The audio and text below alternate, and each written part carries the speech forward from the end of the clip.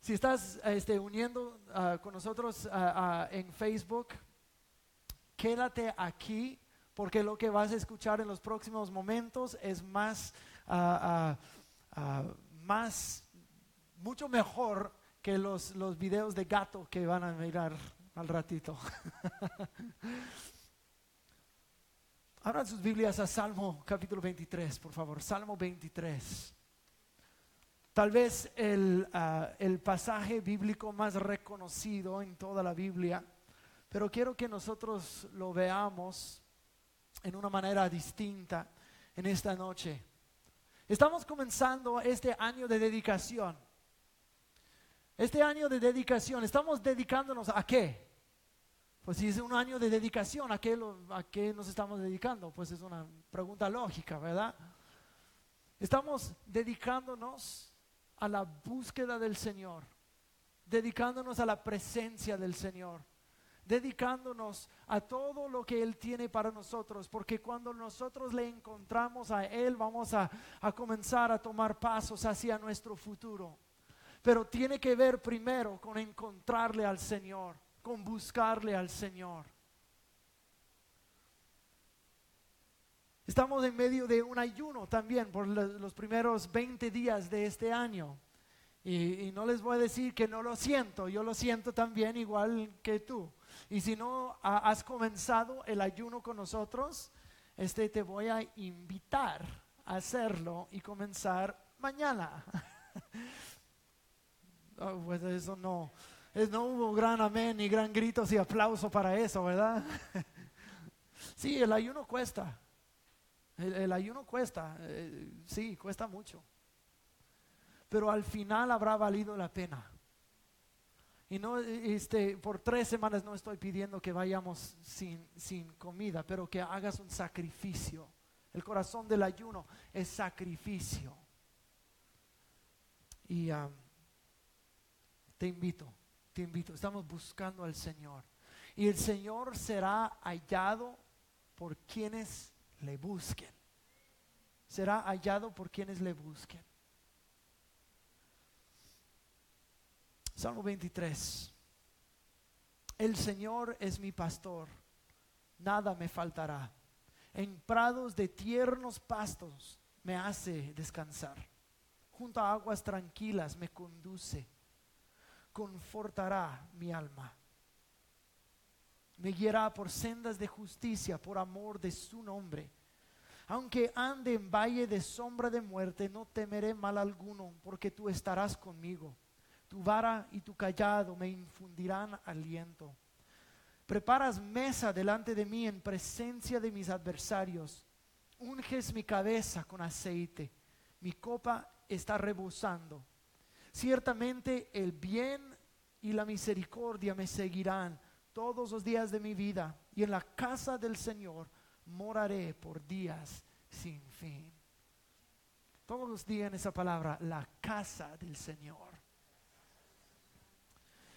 Esta noche y este próximo domingo voy a estar hablando de la casa del Señor, dedicados a su casa.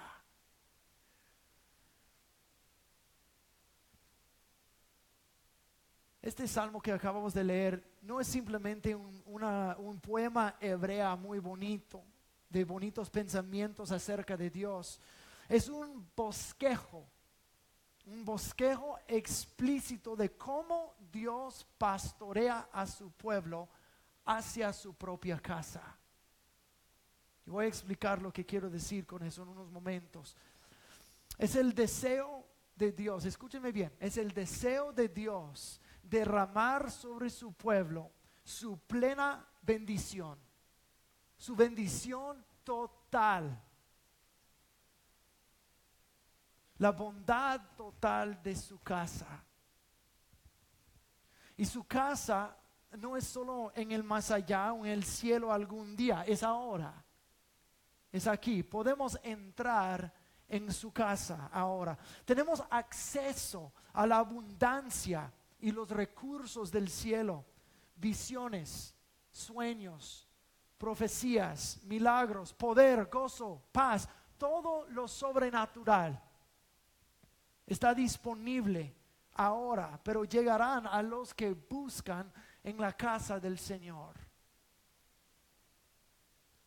Me imagino que no captaron bien la gravedad de lo que acabo de decir. Todo lo sobrenatural del cielo está disponible. Todo. El apóstol Pablo mismo dijo de que no vine con palabras, pero con poder. Dijo, el reino de Dios no es en palabras, es en poder. Poder, el mismo poder que Jesucristo exhibía aquí en la tierra. Poder sobrenatural. Poder para sanar, poder para levantar los muertos, poder para tener una comunión íntima con Dios, poder para escuchar su voz, poder para tener visiones y sueños y andar como un pueblo sobrenatural. En esos últimos tiempos yo creo que Dios quiere desatar sobre el mundo y sobre su cuerpo lo sobrenatural como jamás se ha visto en la tierra. Yo creo que Dios quiere que nosotros conozcamos su poder desenfrenado.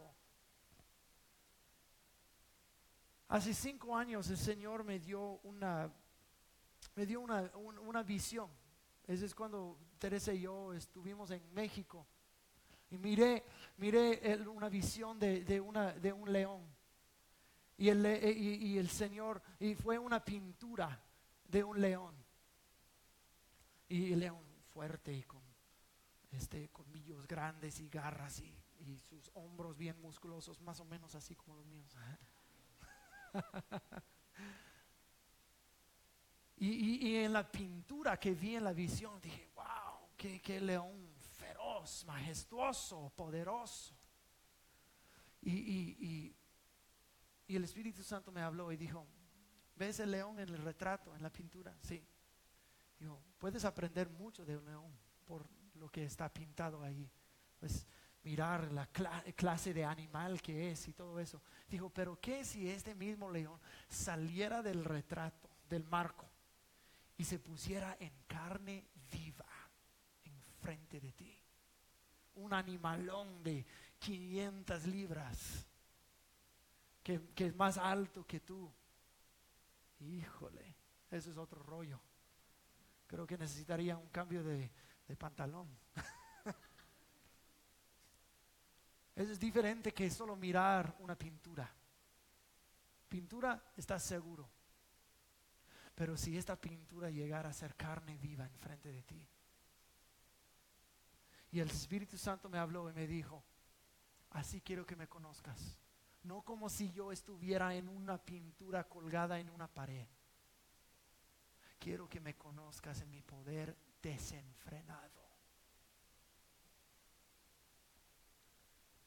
Yo creo que Dios quiere desatar un poder desenfrenado sobre su pueblo. Su pueblo lleno de su espíritu. Su pueblo que busca en la casa de Dios quién Él es. Pues ¿qué tiene todo eso que ver con Salmo 23? Pues estamos hablando de un pastor y ovejas y pastos verdes y me infundes aliento y aguas tranquilas y todo eso. Estás hablando de poder desenfrenado. Vamos a ver. Dios tiene mucho más para su pueblo experimentar. Mucho más. Salmo 25 versículo 14 dice, el secreto del Señor es reservado para quienes le temen y a ellos revelará su pacto. El secreto del Señor. Dios tiene secretos, Dios tiene misterios, Dios tiene poder ilimitado y desenfrenado. Y nosotros mayormente no andamos en esto cuando está disponible. Yo no quiero ser una iglesia así. Quiero ser una iglesia que haya experimentado la totalidad de la abundancia, de la plenitud, del poder del Cristo resucitado caminando entre nosotros. Esos fueron 3 amenes. ¿Y los demás? ¿O no están seguros? ¿Los estoy asustando?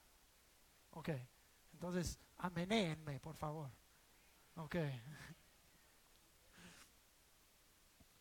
Hebreos capítulo 6, versículo 5 dice, probaron la buena palabra de Dios y los poderes del mundo venidero. Los poderes del mundo venidero. El contexto de eso está hablando de gente que ha conocido y luego se apartó. Gente que escuchen bien, que ya probó la palabra de Dios y probó el poder del mundo venidero. O sea, es algo que ya está hecho, ya está preparado, algo ya disponible, algo que ya se puede experimentar. Lo milagroso, lo sobrenatural, visiones, sueños, andar en profecía. ¿A poco eso no son lo que son los dones del Espíritu Santo? Primero de Corintios capítulo 12 y luego capítulo 14 hablando en lenguas y todo. Profecías y lenguas y sanidades y milagros y palabras de ciencia, palabras de conocimiento y sabiduría, palabras de un don de fe. Wow, todas esas cosas, el poder del mundo venidero, el poder del cielo aquí en tierra, poder ilimitado del Espíritu Santo para milagros, prodigios, tales el mundo nunca ha experimentado antes. Yo creo que en los días venideros, yo no sé cuándo, pero yo creo que ha de venir no mucho, no tardando mucho, que Dios quiere derramar un avivamiento, que quiere derramar poder desenfrenado y está buscando en quienes lo pueda derramar. Y quiero que eso sea nosotros. Primera de Corintios capítulo 2 versículo 9 dice, cosas que ojo no vio, ni oído oyó, que ni han surgido en el corazón del hombre, son las cosas que Dios ha preparado para los que lo aman. Esto fue sacado, eso fue citado de ese versículo en Isaías 64 versículo 4. La última parte dice, a favor del que en él espera. En el Nuevo Testamento dice, preparado para los que lo aman, pero en Isaías 64 dice, para los que en él que espera, los que esperan en él, los que lo aman, los que esperan, los que toman tiempo con él. ¿Cuáles cosas están preparados? ¿Cuáles cosas? Cosas que ojo no vio, ni oído oyó. Cosas que ni siquiera nos hemos imaginado. Eso es lo que está disponible para nosotros. Pues yo no sé qué son esas cosas. Pues claro, que dice ojo no vio, ni oído oyó. Eso quiere decir que Dios puede revelar a nosotros, puede utilizarnos en lo sobrenatural, en el milagroso, cosas que ni siquiera nos podemos imaginar. Está disponible. Y fíjense lo que sigue diciendo. No creo que lo puse, perdón, se me olvidó ponerlo. Pero sigue diciendo, escuchen bien. Eso es 1 de Corintios capítulo 2 versículos 10 al 12. Dice, pero a nosotros Dios nos las reveló, cosas que ojo no vio, oído no escuchó, cosas que no han surgido en el corazón humano. Estas son a nosotros, Dios nos las reveló por el Espíritu. ¡Wow! Fíjense lo que se está diciendo. Cosas del otro mundo, de poder del mundo venidero, poder del cielo disponible. Cosas que nosotros no hemos visto y escuchado ni nos hemos imaginado, pero Dios nos las reveló por el Espíritu, porque el Espíritu todo lo escudriña, aun las cosas profundas de Dios. Pues ¿quién de los hombres conoce las cosas profundas del hombre, sino el espíritu del hombre que está en él? Así también nadie ha conocido las cosas profundas de Dios, sino el Espíritu de Dios. Y nosotros no hemos recibido el espíritu de este mundo, sino el Espíritu que procede de Dios, para que conozcamos las cosas que Dios nos ha dado gratuitamente. Más claro no podría ser.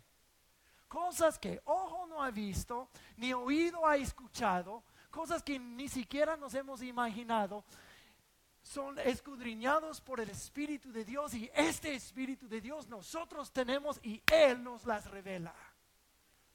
El secreto del Señor, Salmo 25:14, el secreto del Señor es reservado para quienes le temen, y a ellos Él revelará su pacto.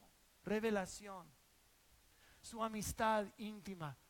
Algunas traducciones dicen el secreto del Señor, otras traducciones dicen la amistad íntima del Señor.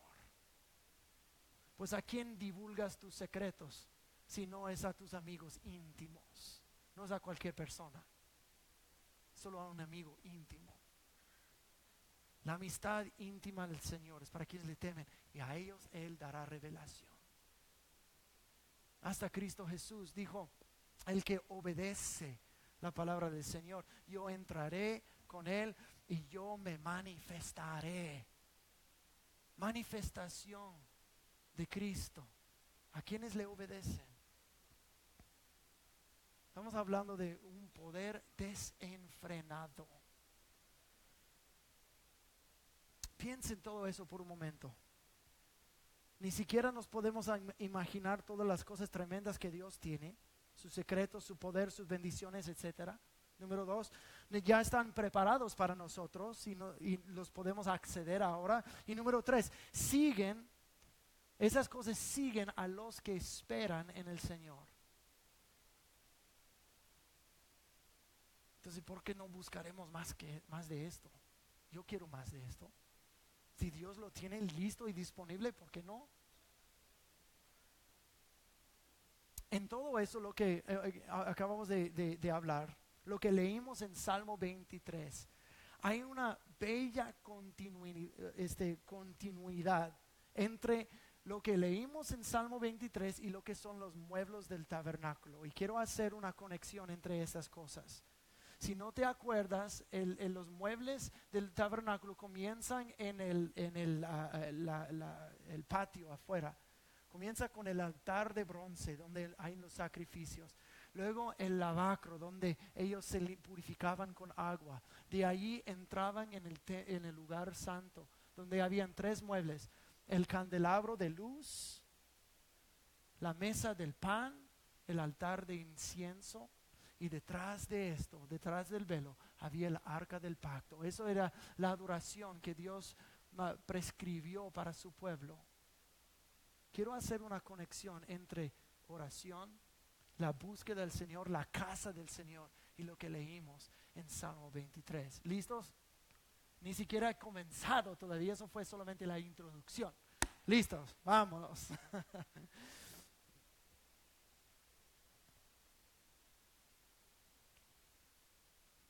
En nuestra búsqueda del Señor, muchas veces nosotros queremos correr hacia el lugar santísimo, correr hacia su casa y entrar. Pero hay una jornada que emprender. Nosotros no vamos directo al lugar santísimo. Hay una jornada. Y durante ese tiempo de ayuno, yo quiero que nosotros todos emprendamos esta jornada juntos. Al final de Salmo 23, David lo termina dándonos el deseo más grande de su corazón. Su deseo más grande es morar en la casa del Señor. Ahora, morar en la casa del Señor, David lo menciona muchas veces a lo largo de los salmos. Y solo Salmo 23 es: quiero morar en la casa del Señor para siempre. Salmo 24, versículo 3 dice: ¿quién subirá al monte o la casa del Señor? Los que tienen manos limpias y corazón puro. Está hablando de la habitación, la morada del Señor. Salmo 27, versículo 4 dice: una cosa he deseado y esta buscaré, morar en la casa del Señor todos los días de mi vida. Y esos solo son 3 versículos. Hay más, él habla mucho más de la casa del Señor. Es obvio de que la casa del Señor no es algo que nada más puso al final de este poema hebrea. La casa del Señor es su deseo mayor. Hasta lo dijo en Salmo 27. una cosa he deseado, y esta buscaré: morar en la casa del Señor todos los días de mi vida. No dice quiero morar en la casa del Señor algún día. Dice quiero morar aquí y ahora en la casa del Señor. Mientras aún vivo aquí en la tierra, yo quiero la casa del Señor. Muchos piensan del Salmo 23 de que en versículo 6 es como algo puesto al final de una bella poema. Muchos usan a este salmo para como consolación y confort durante un funeral, un tiempo trágico. Al Señor es mi pastor, nada me faltará. O sea, ¿en cuántos funerales hemos estado donde ellos utilizan ese versículo? Y al final que dicen, y moraré en la casa del Señor. Y lo usan como si fuera el cielo algún día. Y ciertamente Dios mora en el cielo. Claro, tienes una casa ahí, todo, claro. Pero nosotros lo pensamos como, y un día moraré en la casa del Señor, en el más allá, en un futuro, en el cielo algún día. Y David no piensa así. La casa del Señor a lo largo de los salmos es un gran tema. Para David, escuchen bien, para David la casa del Señor es cercanía, intimidad, el lugar donde podrá conocer al corazón de Dios y sus secretos, su amistad y su amor. Esto para David es lo que es la casa del Señor. Quiero estar en tu templo, tu santuario, tu monte, tu casa. Esos todos son términos, la morada del Señor. Quiero estar donde tú estás. Quiero tener cercanía contigo. Esto es lo que más deseo. Cercanía, intimidad. Quiero que reveles tus secretos. Quiero ser como tú eres. Quiero aprender como tú eres. Revélame estos misterios. Eso es para David, su morada, su templo, su casa, todo eso. Su monte santo. Eso es lo que David más anhela. Quiero estar en tu casa. Entonces cuando en Salmo 23 dice, y moraré en la casa del Señor para siempre, no está diciendo, no es nada más un pensamiento luego, es como he de terminar este poema, la casa del Señor, ay, eso suena bonito. No. Ese es su deseo mayor. Sí, Jehová es mi pastor, y pastos verdes, y aguas tranquilas, y valle de sombra de la muerte, y mesa preparada, y sí, está bien todo eso, pero lo que es donde llega todo eso es la casa del Señor. Quiero llegar a su casa, llegar a su presencia. Y Salmo 23 es un bosquejo de cómo llegar a su casa, porque eso es el blanco, eso es la meta, estar en su casa. Entonces quiero darles el bosquejo de 6 cosas durante ese tiempo de ayuno. Cómo buscar al Señor, cómo hacer nuestro tiempo devocional, las cosas que orar. Y deja que Salmo 23 sea como un bosquejo para tu vida de oración. Versículo 1, el Señor es mi pastor y nada me faltará. Eso es número 1. Número 1 es provisión y presencia. Versículo 1. Aquí está el bosquejo que nos da David, como llegar a la casa del Señor, para ese lugar de intimidad donde Él escucha su voz y revela sus secretos. La mayoría de las personas paran en versículo 1, aunque no se dan cuenta, ahí paran. El Señor es mi pastor y nada me faltará. Es suficiente. Es suficiente saber que Dios está allí, que Dios tiene mi espalda. Dios cubrió mis pecados y me perdonó. Y ahora en mi salvación estoy seguro. El Señor es mi pastor. Yo creo en Él y nada me faltará. Llegaré al cielo algún día. Eso. Y están contentos con solo eso. Es como llegar al altar de bronce. Acuérdense que vamos a hacer una conexión entre Salmo 23 y el tabernáculo y los muebles ahí. Es como llegar al altar de bronce. El altar de bronce es donde hacían los sacrificios para el perdón de los pecados, derramando sangre. Es una pintura del Antiguo Testamento de la cruz de Cristo, donde Él fue el sacrificio para nosotros, donde Él derramó su sangre para el perdón de nuestros pecados. Y la gente llega ahí, eso es todo. Cristo murió, derramó su sangre por mí, me perdonó, estoy bien. Y no pasan más allá. Y solo estamos en versículo 1 y mucha gente se detiene allí. Estoy bien, ya voy, iré al cielo. El Señor es mi pastor, lo declaramos con gran gusto. Pero eso es solo el primer paso en una jornada larga hacia la intimidad con Dios, en el cual nos guía el buen pastor. Jehová es mi pastor y nada me faltará. Ok, está bien. Pero solo establecimos el papel que Dios tiene en nuestras vidas. Salvador, pastor. Ahora el pastor está emprendiéndonos en una jornada hacia su corazón, hacia su casa, hacia intimidad con Él. ¿Me están entendiendo? ¿Sí?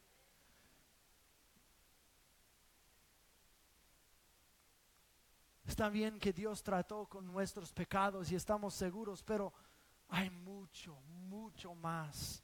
Acuérdense que ningún ojo ha visto, ningún oído oyó las cosas que Dios tiene preparado para nosotros. Solo decir, Jehová es mi pastor, está bien, pero hay mucho más que tú no sabes, mucho más hacia la intimidad con el Señor. Segunda cosa, esperar en Él. ¿Qué es lo que dice? Versículo 2 hasta la primera parte de versículo 3. Dice, en prados de tiernos pasos me hace descansar. Junto a aguas tranquilas me conduce, confortará mi alma. Otras traducciones dicen, restaurará mi alma. El consuelo y restauración del alma de uno. Me hace descansar. Escuchen eso por un momento. Me hace descansar. Me conduce a un lugar de tranquilidad, de paz. Y luego dice, acuéstate. Pero Señor, no, tengo ganas de ir a jugar. No, me hace descansar. Pero Señor, todavía. No, pero Señor, tengo mucho que hacer. Acuéstate. ¿Qué dice el Salmo? Estén tranquilos, quietos y sepan que yo soy Dios. Pero Señor, tengo que trabajar y tengo muchas cosas que hacer. Y tranquilo. Pero Señor. Ahí estamos todo el tiempo. Y dice, no. Tranquilo. Me hace descansar. Espera aquí. ¿Cómo espera aquí? Nosotros en nuestra cultura, en los Estados Unidos, no sabemos esperar. Tenemos una cultura de comida rápida. Y no solamente de comida rápida, pero del drive-thru. Ni siquiera puedo esperar la comida en el restaurante y sentarme por 15 minutos para devorar una hamburguesa. No, lo tengo que hacer mientras estoy manejando y que no es culpable de eso, de que tengo una coca aquí y una hamburguesa aquí, estoy ahí con... ¿Verdad? Híjole, ojalá que ningún policía me esté mirando por el Facebook. Si eres policía y estás mirando eso, fue broma.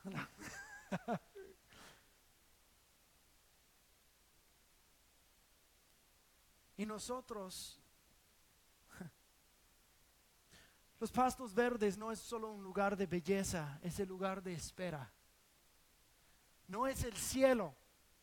Los pastos verdes no está hablando del cielo, es esperar hasta que el cielo te toque a ti, hasta que el cielo llegue a la tierra. Es el lugar de esperar. Pero a nosotros no nos gusta eso. No sabemos hacerlo. Orar por 30 minutos y ya estamos. Estamos ansiosos de comenzar el día. Ay, Señor, Señor, te amo, te amo, te amo. Sí, Señor, bendíceme, bendice mi familia. Ok, ya puede comenzar el día.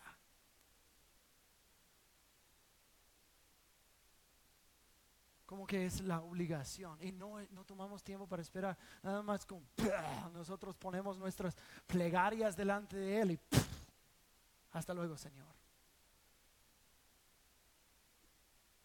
Y si yo te dijera la oración es una conversación entre tú y Dios, todos dirían, amén. Todos dirían, oh pastor, yo he escuchado esto antes. Todos dirían, pastor, yo ya sé esto. ¿Ok? ¿Cuándo fue la última vez que escuchaste al Señor hablarte? No, pues han sido semanas, meses, años, nunca. Yo creo que nosotros no sabemos esperar. Y si nosotros no sabemos esperar y nosotros nada más, Señor, ahí está mi lista, mis quereres, mis deseos, mis plegarias. Nos vemos mañana.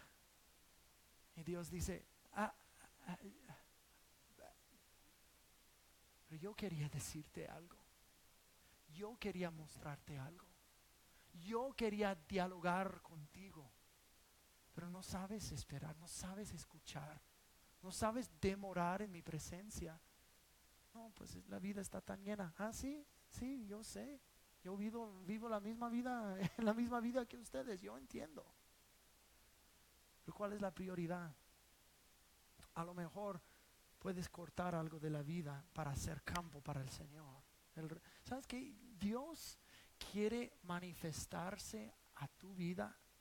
Y está tan deseoso, más deseoso de manifestarse a ti, que tú eres de recibir esta manifestación de Él.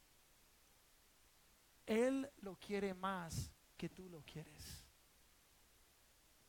Y en esta forma nosotros hemos, en una forma, despreciado o deshonrado al Señor. Si yo tengo tantas cosas, luego Señor, luego, cualquier tiempo puedo orar. ¿Quién ha dicho eso? Yo he dicho esto. Ay, Señor, yo tengo mucho que hacer, pero luego, yo puedo orar cualquier momento. Y cualquier momento nunca llega, ¿verdad? ¿A poco no? Sí. ¿Y a poco eso no es deshonrar o despreciar? Y Dios está en el cielo diciendo, ay, que mi pueblo me oiga, que mi pueblo me quiera. Tengo tantas cosas y no las quieren recibir de mi mano. Tengo una vida totalmente sobrenatural. Tengo cosas que les quiero mostrar, que les quiero dar, secretos que quiero revelar a ellos, pero no tomen ni siquiera 15 minutos para escuchar la cosa más mínima.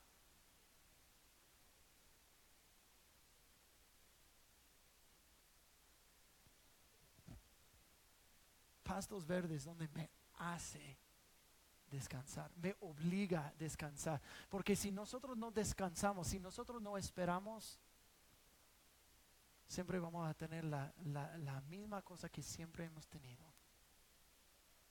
Yo no estoy contento con eso. Yo no sé si tú, pero yo no. Si Dios tiene más, yo quiero más. Si Dios es más grande, yo quiero verlo más grande. Si Dios es sobrenatural, yo quiero experimentar lo sobrenatural que en Dios es. ¿Y tú?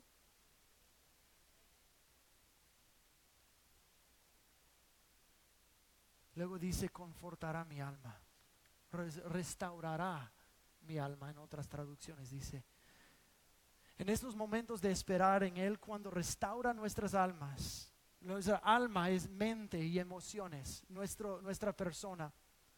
Nos da la mente de Cristo, restaura nuestra personalidad, restaura las áreas de nuestras vidas donde están lesionadas y heridas y distorsionadas y torcidas y contaminadas. Nos habla, indica las áreas de nuestras vidas que no le agradan a Él, las cosas que terminan destruyéndonos. Cuando estamos quietos, En estos pasos dice, ahora voy a comenzar una obra de restauración en ti. No puedes correr hacia mi presencia cuando estás lleno de contaminación y pecado. Entonces, quédate quieto antes de que entres en mi casa. Quédate quieto y voy a comenzar a tratar contigo. Voy a vendarte donde estás herido. Voy a purificarte donde estás contaminado. Pero toma ese tiempo. Nosotros, ay Señor, ya vine a la casa del Señor. Hey, ya, ay Señor, no sentí su presencia otra vez. O lo sentí bien rico y luego voy a mi casa y todo es igual y nada cambia. Tal vez hay cosas que no estamos cediendo lugar en nuestras vidas en espera en Él. Diciendo, Señor, ¿dónde son las cosas de mi vida que no te agradan? Quítamelos. Y toma tiempo para que el Espíritu Santo comience a hablarte. Decir, y esto. Y esto, y esto, y el otro día que dijiste esa palabra, y otro día que tuviste ese pensamiento, contaste este chiste, echaste esta mentira, y Dios comienza a sacar cosas, pero no puede hacer eso si no estamos atentos a su voz en tiempos de espera. Me hace descansar para que restaure mi alma. ¿Y por qué es tan importante que restaure nuestra alma? Hebreos capítulo 12 dice que sin la santidad nadie puede ver a Dios. Nadie puede ver a Dios, nadie puede ver las cosas que ojo no ha visto, ni oído ha escuchado. Sin la santidad, dice, descansa, voy a restaurarte. Y luego eso nos lleva al número 3. Y nos lleva en senderos de justicia por amor a su nombre. Solo los justos y los puros de corazón entrarán en la casa de Dios.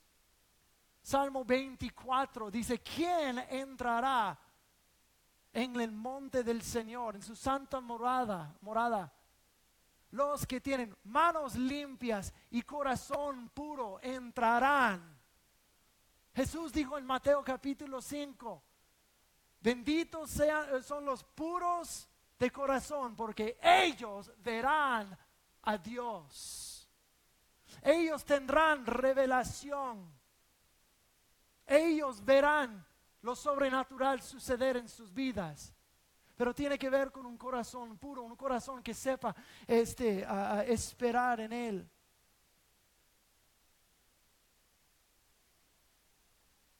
Un corazón puro y un corazón limpio. Tal vez la cosa más purificadora en la vida de uno son las lágrimas. Las lágrimas de un corazón sincero y roto sobre su pecado. Las lágrimas cuando uno se da cuenta, cuando uno toma tiempo con el Señor.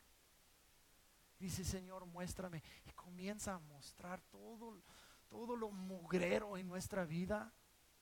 Cómo nosotros le hemos hecho alejar sin darnos cuenta, lo revela. Y decimos, ay Señor,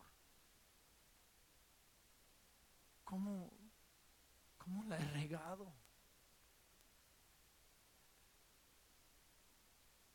Y comenzamos a llorar con un corazón roto sobre nuestro pecado. Tal vez las lágrimas como en el corte o el patio del tabernáculo. Segundo mueble es el lavacro de agua, donde ellos se purificaban. Tal vez con nuestras lágrimas y un corazón roto.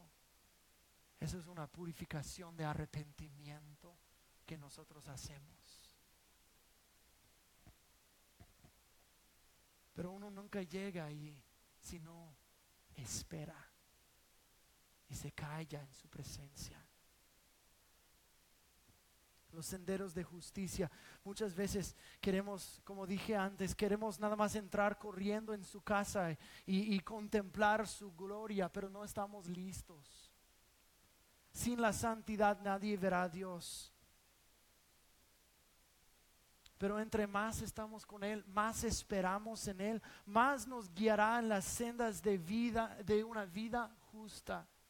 En el lavacro nosotros comenzamos a romper nuestros corazones en arrepentimiento. Y dice, ahora que te arrepentiste, ahora te voy a guiar en un sendero de vida recta, de vida justa, vida pura. Eso viene después de esperar en Él. Ahora después de esperar, ahora podemos caminar, pero caminar en senderos de justicia. Eso es como después en el tabernáculo, después del lavacro, entrar en el lugar santo y mirar el candelero allí, donde tiene 7 lámparas. Y esas 7 lámparas representan el Espíritu Santo. Representan la obra del Espíritu Santo en prudencia, sabiduría, conocimiento, consejo, poder, temor al Señor y santidad. Es la obra del Espíritu Santo que nos hace como Cristo y nos enseña a vivir en estos senderos de justicia. El Espíritu Santo no es solo para dar poder, sino para ayudarnos a entender cómo vivir a la manera que más le agrada a Dios y darnos el poder para llevarlo a cabo. Después del arrepentimiento vienen los senderos de justicia. ¿Me están entendiendo en esta noche? ¿Sí? Gálatas capítulo 5 versículo 16 dice, caminen en el Espíritu y no cumplirán las concupiscencias de la carne.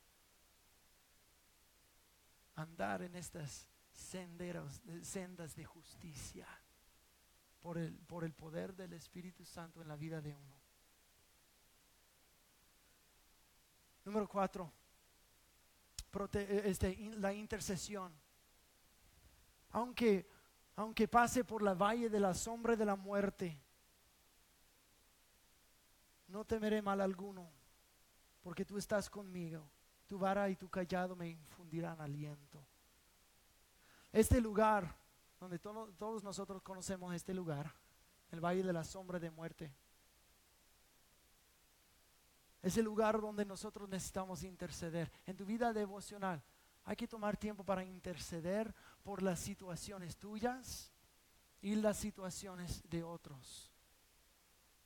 La Biblia dice que nosotros tenemos que cargar los cargos de otras personas, cargarlos juntos con ellos. En tu tiempo devocional hemos hablado de arrepentimiento y esperar en el Señor y senderos de justicia y derramar de tu corazón delante del Señor y que te purifique. Ahora comienza a interceder. En el tabernáculo es como venir delante del altar de incienso, donde nuestra adoración y nuestras oraciones suben delante del Padre como un olor fragante. Toma tiempo para interceder. Y con un corazón limpio, contrito, humilde, purificado, no habrá nada que pueda estorbar tus oraciones. Pero el pecado en la vida de uno sí estorba. Podemos ayunar y ayunar y ayunar y orar y orar y orar y no tener efecto alguno, porque no estamos bien. Por eso, sigue este bosquejo de Salmo 23. Deja que el Señor rompa tu corazón, te purifique, caminar en senderos de justicia. Ahora hay que interceder. Ahora hay que clamar. Ahora hay que presentar nuestras situaciones y plegarias delante de Él. Y no va a haber ningún estorbo. Número 5. Llegar a la mesa, venir a la mesa de Jesucristo. Dice, preparas una mesa delante de mí en frente de mis adversarios. El buen pastor prepara una mesa para nosotros delante del enemigo. Y es la mesa de comunión. Cuando nosotros nos sentamos en la mesa, Cristo Jesús viene y se sienta con nosotros. En la mesa es donde la familia tiene convivio. En la mesa es donde hablamos. En la mesa, venir a la mesa, estás diciendo, Cristo, yo quiero conocerte. Sentémonos. Hablemos juntos. Quiero aprender de ti. Quiero conocerte más. Quiero que escuches mi corazón. Quiero tener esta comunión, este diálogo. En el tabernáculo, uno de los muebles era una mesa de pan. Esa mesa de pan es Cristo Jesús. Es la misma mesa que en Salmo 23 Él prepara en frente de nuestros enemigos. El pan representa a Cristo Jesús. Cristo Jesús, que es la palabra de Dios, es nutrición para nosotros, es alimento para nosotros. Pero también no es solamente comunión, el dialogar, pero fíjate lo que dice, mi copa rebosa. Estamos hablando de pan y copa, tal vez esa es la Santa Cena, es el cuerpo y sangre de Cristo. Wow. Tú preparas esta mesa para mí, la mesa de tu propio cuerpo, la mesa de tu propio sacrificio, para que pueda tener comunión con el Señor. Tú preparas esta mesa. Esta mesa es el banquete de la palabra de Dios. Nuestro pastor siempre nos llevará de regreso a su palabra para que nos nutra y nos guíe hacia la casa del Padre. Si no estás leyendo tu Biblia, lee tu Biblia en tu tiempo devocional. No solamente ven en arrepentimiento, caminos de justicia y intercesión delante del Padre. Lee la palabra de Dios. Ten un banquete de la palabra de Dios todos los días.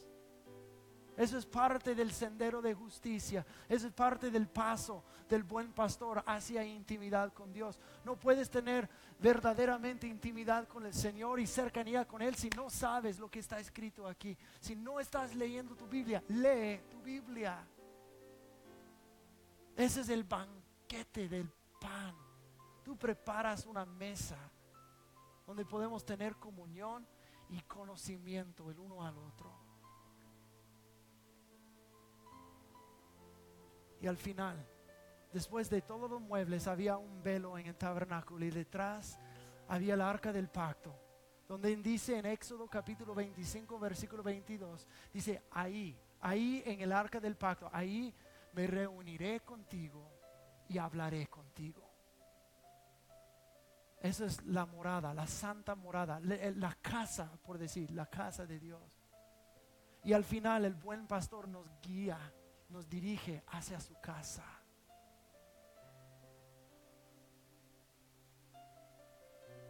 Dice, el bien y la misericordia me seguirán todos los días de mi vida. Qué bien, qué misericordia, bendiciones, cosas que ojos no han visto, y oído no ha escuchado, corazón no ha entendido. Estas cosas seguirán. Como dice en Marcos capítulo 16 versículo 15, dice, estas señales seguirán los que creen en mi nombre y harán milagros. El bien, la intimidad, el gozo, la paz, lo milagroso, lo sobrenatural, cosas que ojo no ha visto, me seguirán todos los días de mi vida. Y estaré en la casa del Señor. La fe viene primero, el arrepentimiento viene primero, senderos de justicia vienen primero, la intercesión y clamor al Señor viene primero, comunión con el Señor viene primero, y luego siguen todas estas cosas. El bien entonces me seguirá todos los días de mi vida, y ahí me encontraré en la casa del Señor para siempre. Yo quiero estar en la casa del Señor. Yo quiero ver los misterios y los secretos del Señor. Yo quiero esta comunión cercana con Él. Quiero que Él me conozca y que yo le conozca a Él. Ese es el deseo de mi corazón. Yo no sé lo que es el deseo de tu corazón.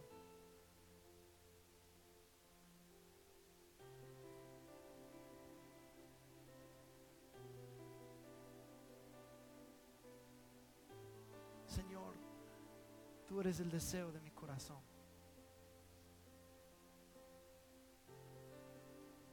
Jesús dijo, donde está tu tesoro, ahí está tu corazón. Me atrevo a decir también, ahí está tu mente y tu cuerpo también. Si tu tesoro es la televisión, pues ahí vas a estar sentadote todo el día mirando televisión. Ese es el tesoro. Si el tesoro es, tú ponle por nombre, la cosa a que más te entregas, donde pasas más tiempo. Entonces te pregunto, ¿es tu tesoro el Señor? Ahí está tu corazón, ahí está tu mente, ahí está tu cuerpo, ahí está todo.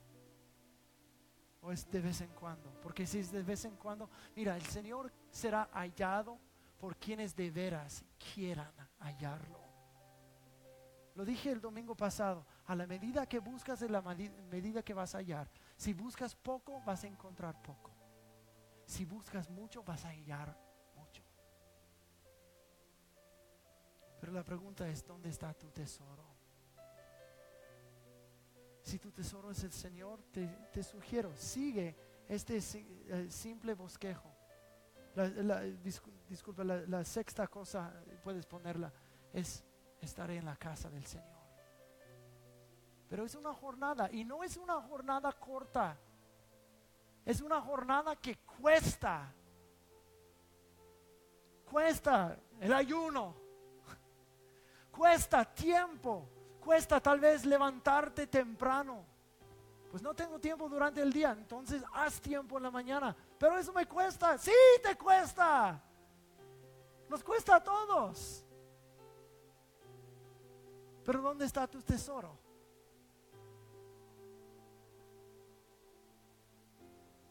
Pónganse de pie conmigo, por favor. Voy a invitar al equipo de adoración a volver, por favor.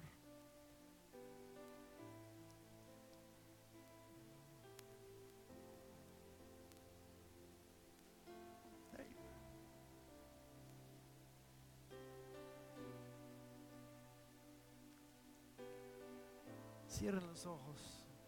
Vamos a tomar tiempo para demorar en su presencia.